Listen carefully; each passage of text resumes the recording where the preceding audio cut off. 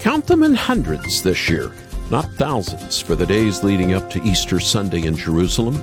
This year, the Christian celebration of Christ's resurrection coincides with the Jewish lunar calendar and the festival known as Passover.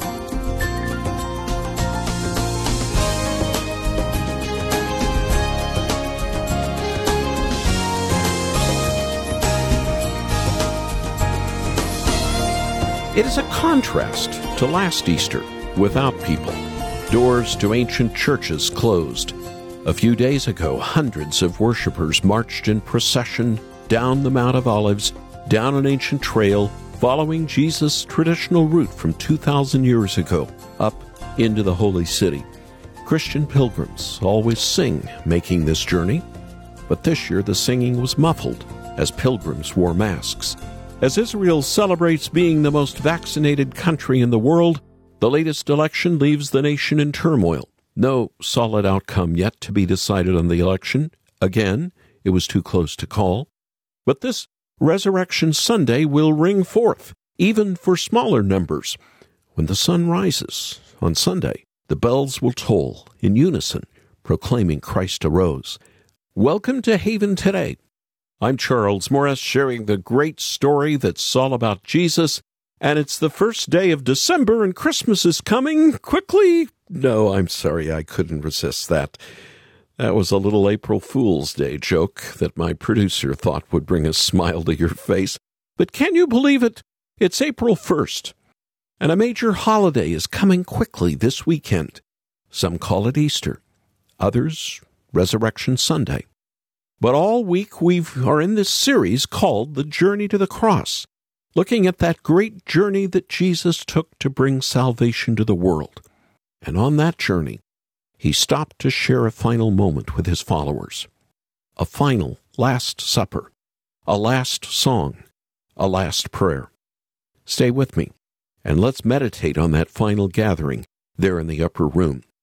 But first, I'm curious if you were like me, and always enjoyed it when Ben-Hur came on television around Easter time.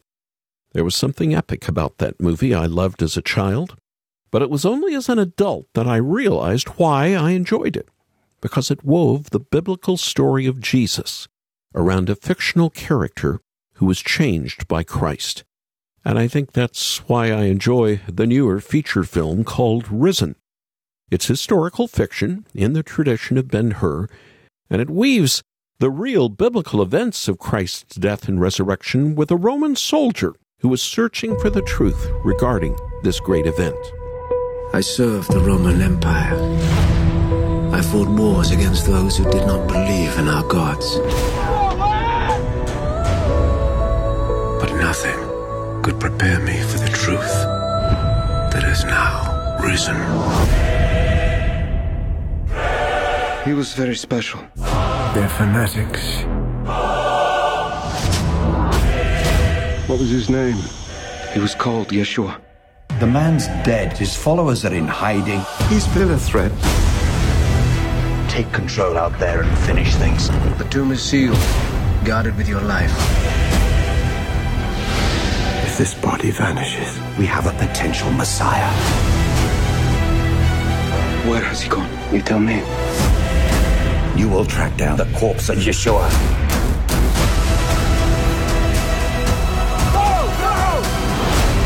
What happened to the Nazarene? He's right here. Open your heart and see.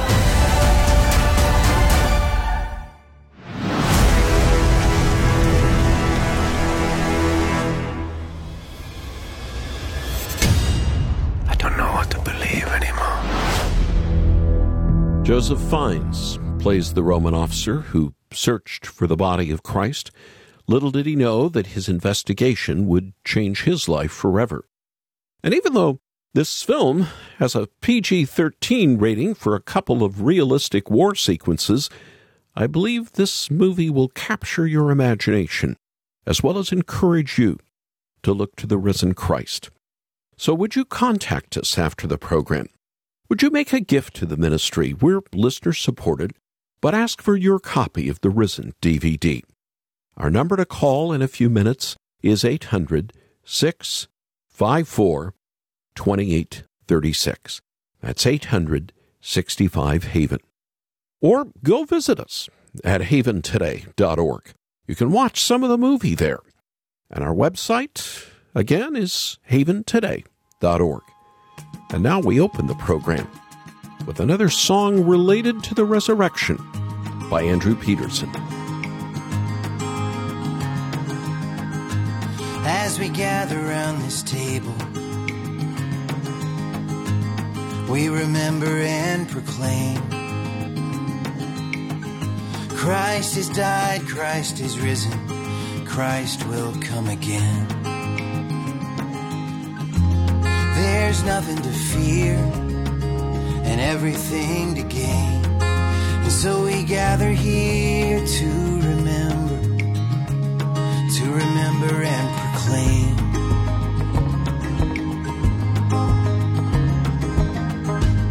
Every footstep tells the story as the people join the feast. We remember his blood and body broken for you and me. One step and we remember, the other we proclaim his death until he comes. Oh, he's coming back. He's coming back again. And every time we break the bread, we drink the wine, I can hear the song in my heart, in my head, and I sing along. We remember, we proclaim his death until he comes again. We remember, we proclaim Christ has died, Christ is risen, Christ will come again.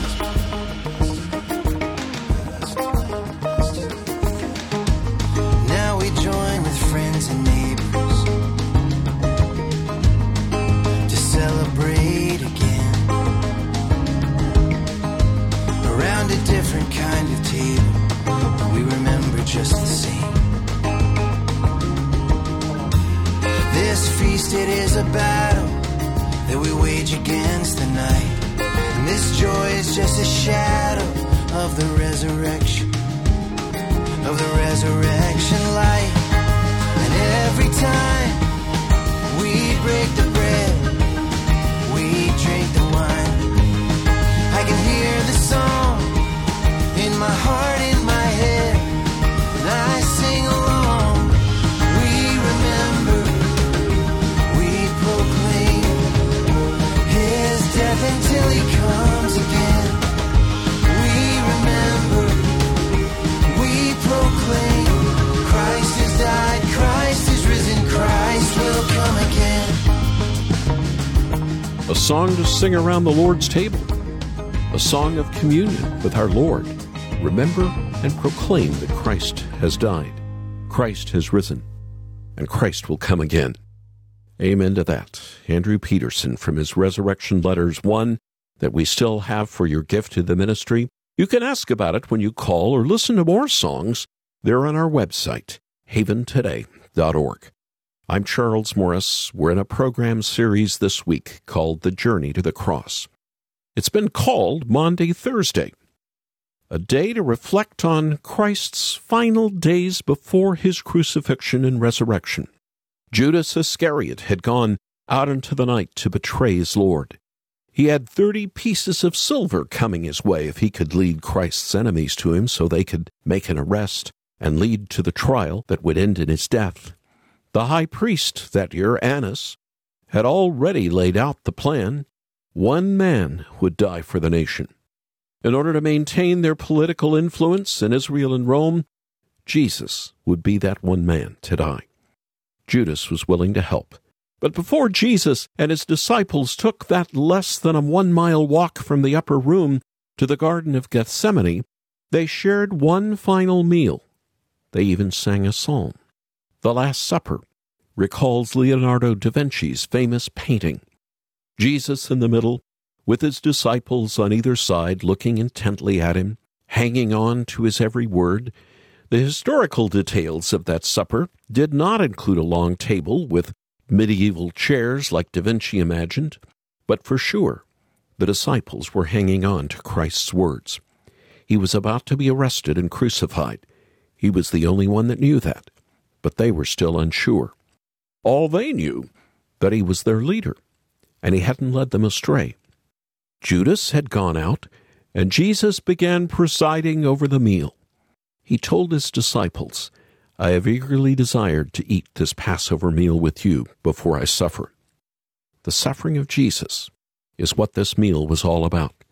The Passover was always about Christ.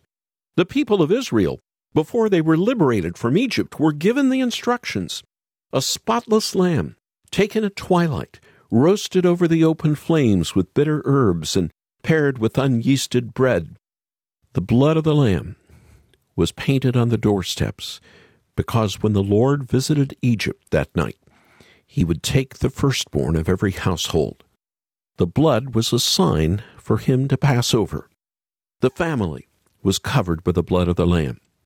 And then, thousands of years later, Jesus, there presiding over this meal with his disciples, but instead of pointing backward to what the Lord had done in Egypt, Jesus did something else. He took bread, gave thanks, and broke it, and gave it to them, saying, "This is my body, given for you. Do this in remembrance of me." In the same way, he took the cup, saying, "This cup is the new covenant in my blood, which is poured out for you." At that very moment, Jesus was sending a message to his disciples. He was telling them that he was the Lamb. It was his body that was going to be broken for them. It was his blood that was going to cover them, so the Lord's wrath would pass over them. There in that upper room with his friends, Jesus showed them who he was. He was the Lamb of God who takes away the sins of the world. It was almost time to walk that nearly 1 mile or so to the Garden of Gethsemane, when Jesus would be arrested and his long march to the cross would begin. But before they left, we're told they sang a psalm. The Jewish tradition is to sing part of Psalm 118 on that final night of the Passover. So when Matthew and Mark tell us that Jesus and his disciples sang before they left, they're telling us that Jesus sang from Psalm 118. It's a very long psalm.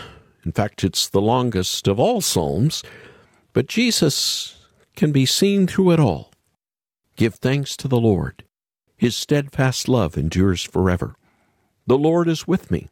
He is my helper, and I look in triumph on my enemies.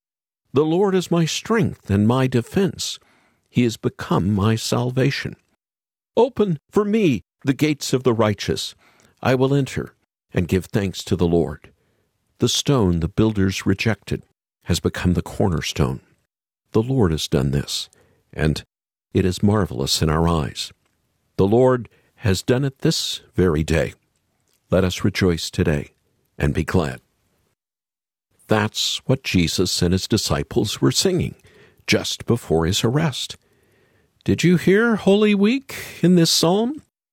Jesus entered in through the gates of Jerusalem to songs of praise, coming out of Psalm 118, but ultimately he was rejected. And on that Thursday night into Friday morning, the Lord did this. Jesus became the cornerstone of our salvation. Just like the psalmist, just like the disciples, we can rejoice today and be glad. But to become the cornerstone, Jesus had to be rejected. And that means arrested and killed.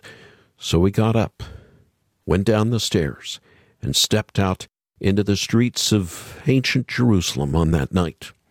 Our best guess is that the upper room was in the southern side of Old Jerusalem, the upper city.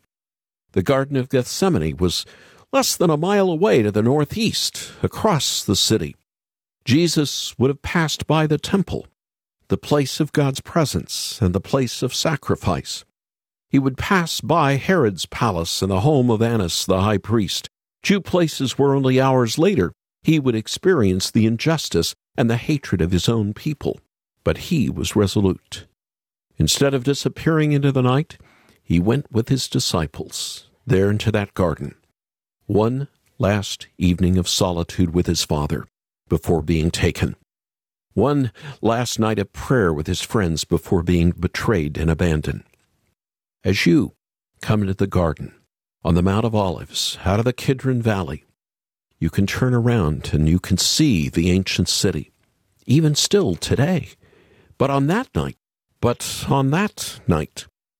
with over 1 million Jews celebrating the Passover and Exodus from Egypt, Jerusalem was glowing with the light of thousands of homes and pilgrims with candles lit, each burning a flame to prepare and eat a meal. Jesus looking over his city one last time, preparing himself to be the Passover lamb.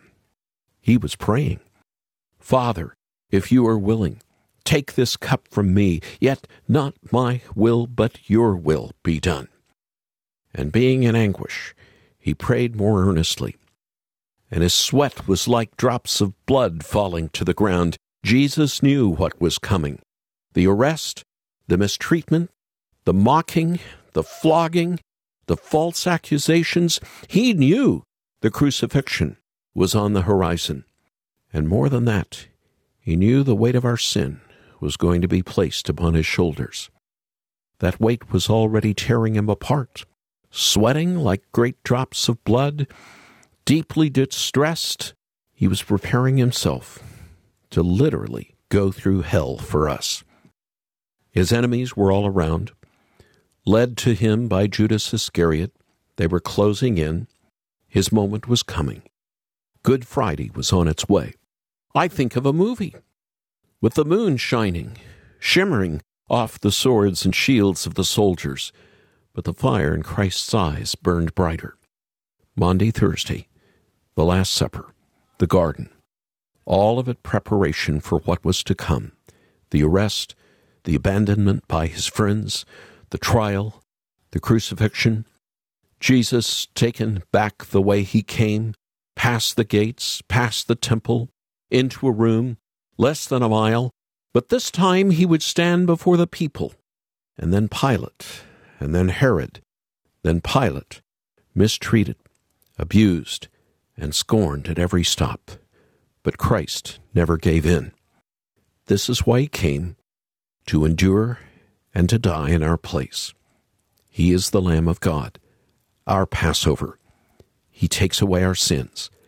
But in all of this, we must not forget the most important thing. Good Friday was never meant to be the end. Through death, Jesus on Sunday would rise to new life. Jesus saw the glorious victory over sin in his resurrection, and he was willing to endure the cross to get there. For us who believe in him, this means death does not have the final word in our lives either. If we are in Christ by faith, we have our victory in his. We know that no matter what happens in this lifetime, he is always good. Easter is coming, and it tells us of the Easter that will happen in our own hearts as we come to him day by day, trusting that in all things God works for the good of those who love him, who have been called according to his eternal and mighty purpose. Do you remember how Mary was grieving? How you wept and she fell at your feet? If it's true that you know what I'm feeling, could it be that you're weeping with me? Arise, O Lord, and save me. There's nowhere else to go. You're always good, always good. Well, somehow this sorrow is shaping my heart like it should, and you're always good, always good. Well, it's so hard to know what you're doing, so why won't you tell it all plain? You said you'd come back on the third day, and Peter missed it again and again. So maybe the answer surrounds us, but we don't have eyes to see that you're always good,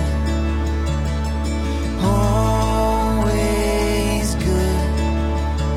This heartache is moving me closer than joy ever could, and you're always good.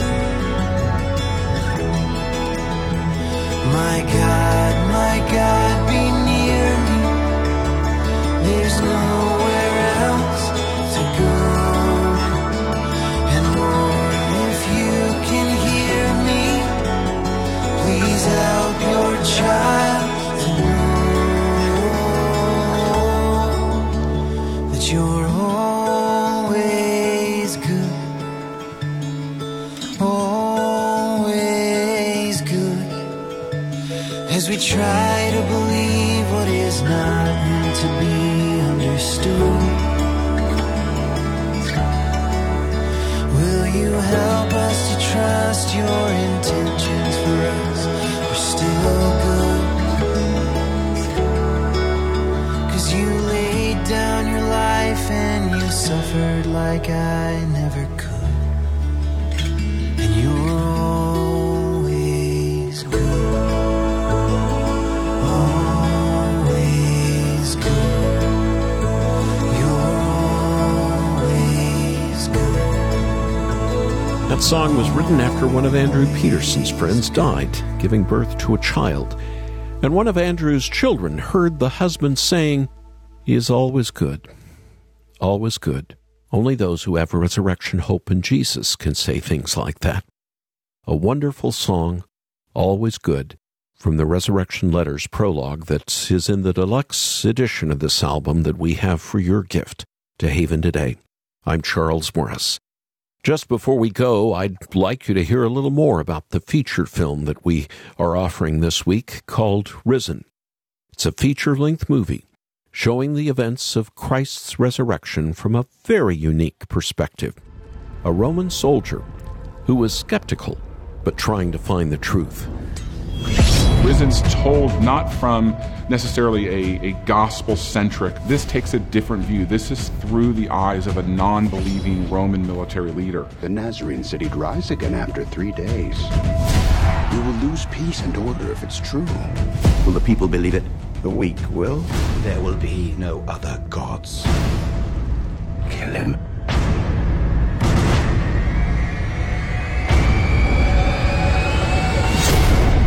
Where most films about the life of Christ end at the crucifixion, Risen really begins at the crucifixion. And the military leaders and the religious leaders of the day woke up that morning and the body of Jesus was missing.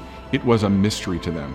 And it unleashed a manhunt because they were fearful of what a resurrection would mean, that it would mean that this was a Messiah, that it would cause unrest in Rome and unrest in Jerusalem and unrest throughout Judea. And so we really kind of reveled in and lived in the thrill of the journey of these characters, looking for this body of Jesus, looking to prove that this resurrection was a fake. So it was important for us as we were going through the process on Risen, starting from the script stage through production, was to involve pastors and leaders and people that I've known and worked with and trusted for 25 years to really make sure that, while I would never say Risen is a biblically based story, I would say it's scripturally harmonious.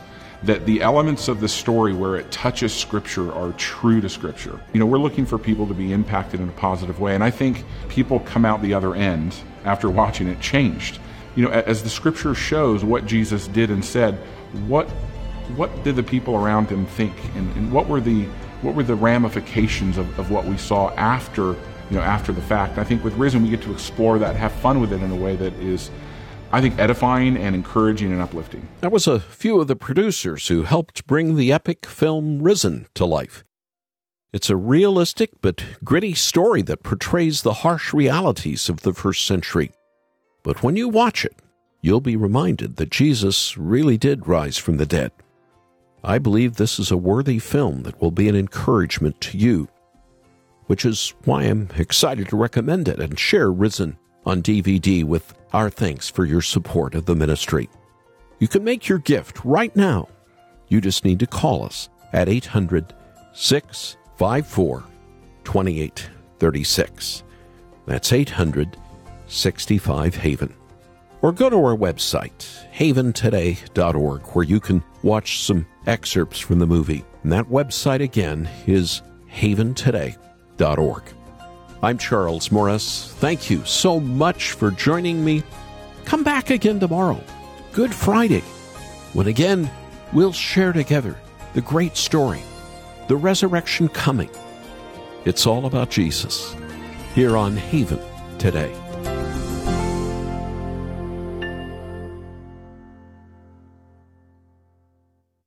Here for your encouragement and your walk with Jesus. I'm Charles Morris with Haven Ministries, inviting you to anchor your day in God's Word.